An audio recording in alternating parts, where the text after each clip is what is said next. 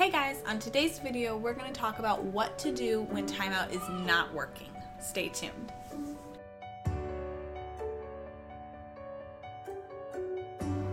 Alright you guys, we are talking about timeouts, what to do when they're not working.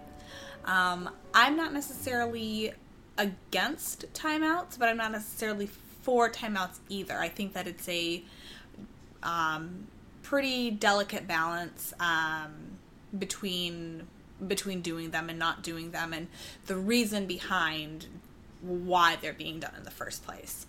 But with timeouts not working, I typically see two reasons that they're not happening. And the first complaint is typically my child doesn't sit still.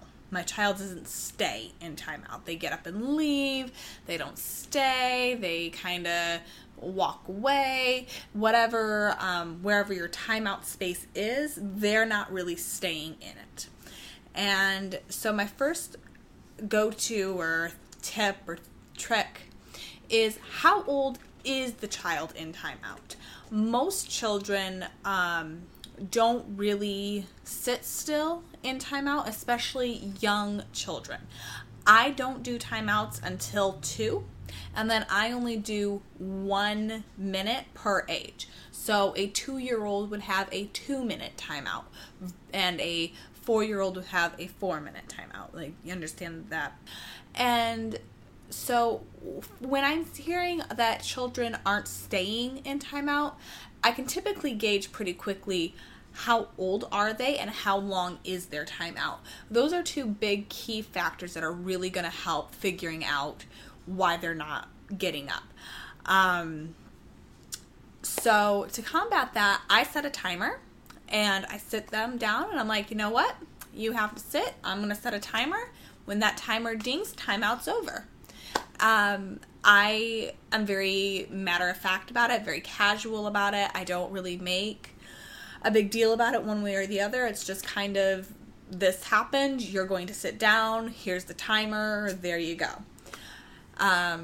The second reason that I hear, or the second complaint I hear with timeouts, is my child doesn't really seem to care that they were in timeout. Maybe they act oblivious to whatever just happened to cause them being in timeout.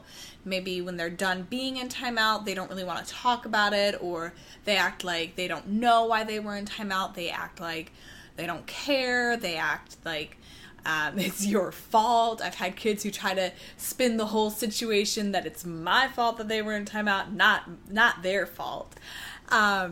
So when that's happening, I look for two factors. Was it clearly defined why they're going to timeout? And was timeout an appropriate action?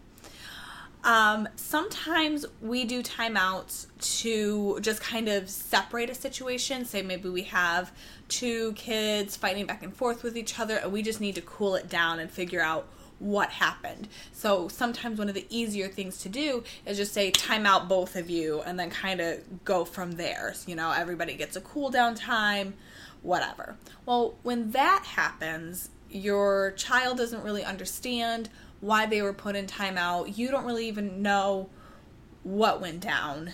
And so it's really difficult to figure out what's going on. And it's difficult for your child to sit somewhere when they don't understand why they're sitting and why you haven't listened to their side of the story. So when I'm noticing that trend is happening, that the child doesn't care that they're in timeout, I try to be very specific with why they're in timeout. So you're in timeout because you were hitting. You're in timeout because you took this toy away. Or even, you're in timeout because we need to cool down. We need to just take a break. And that's actually the language that I use a lot for timeouts, is we need to take a break and think about whatever. You were hitting. We need to take a break and think about it.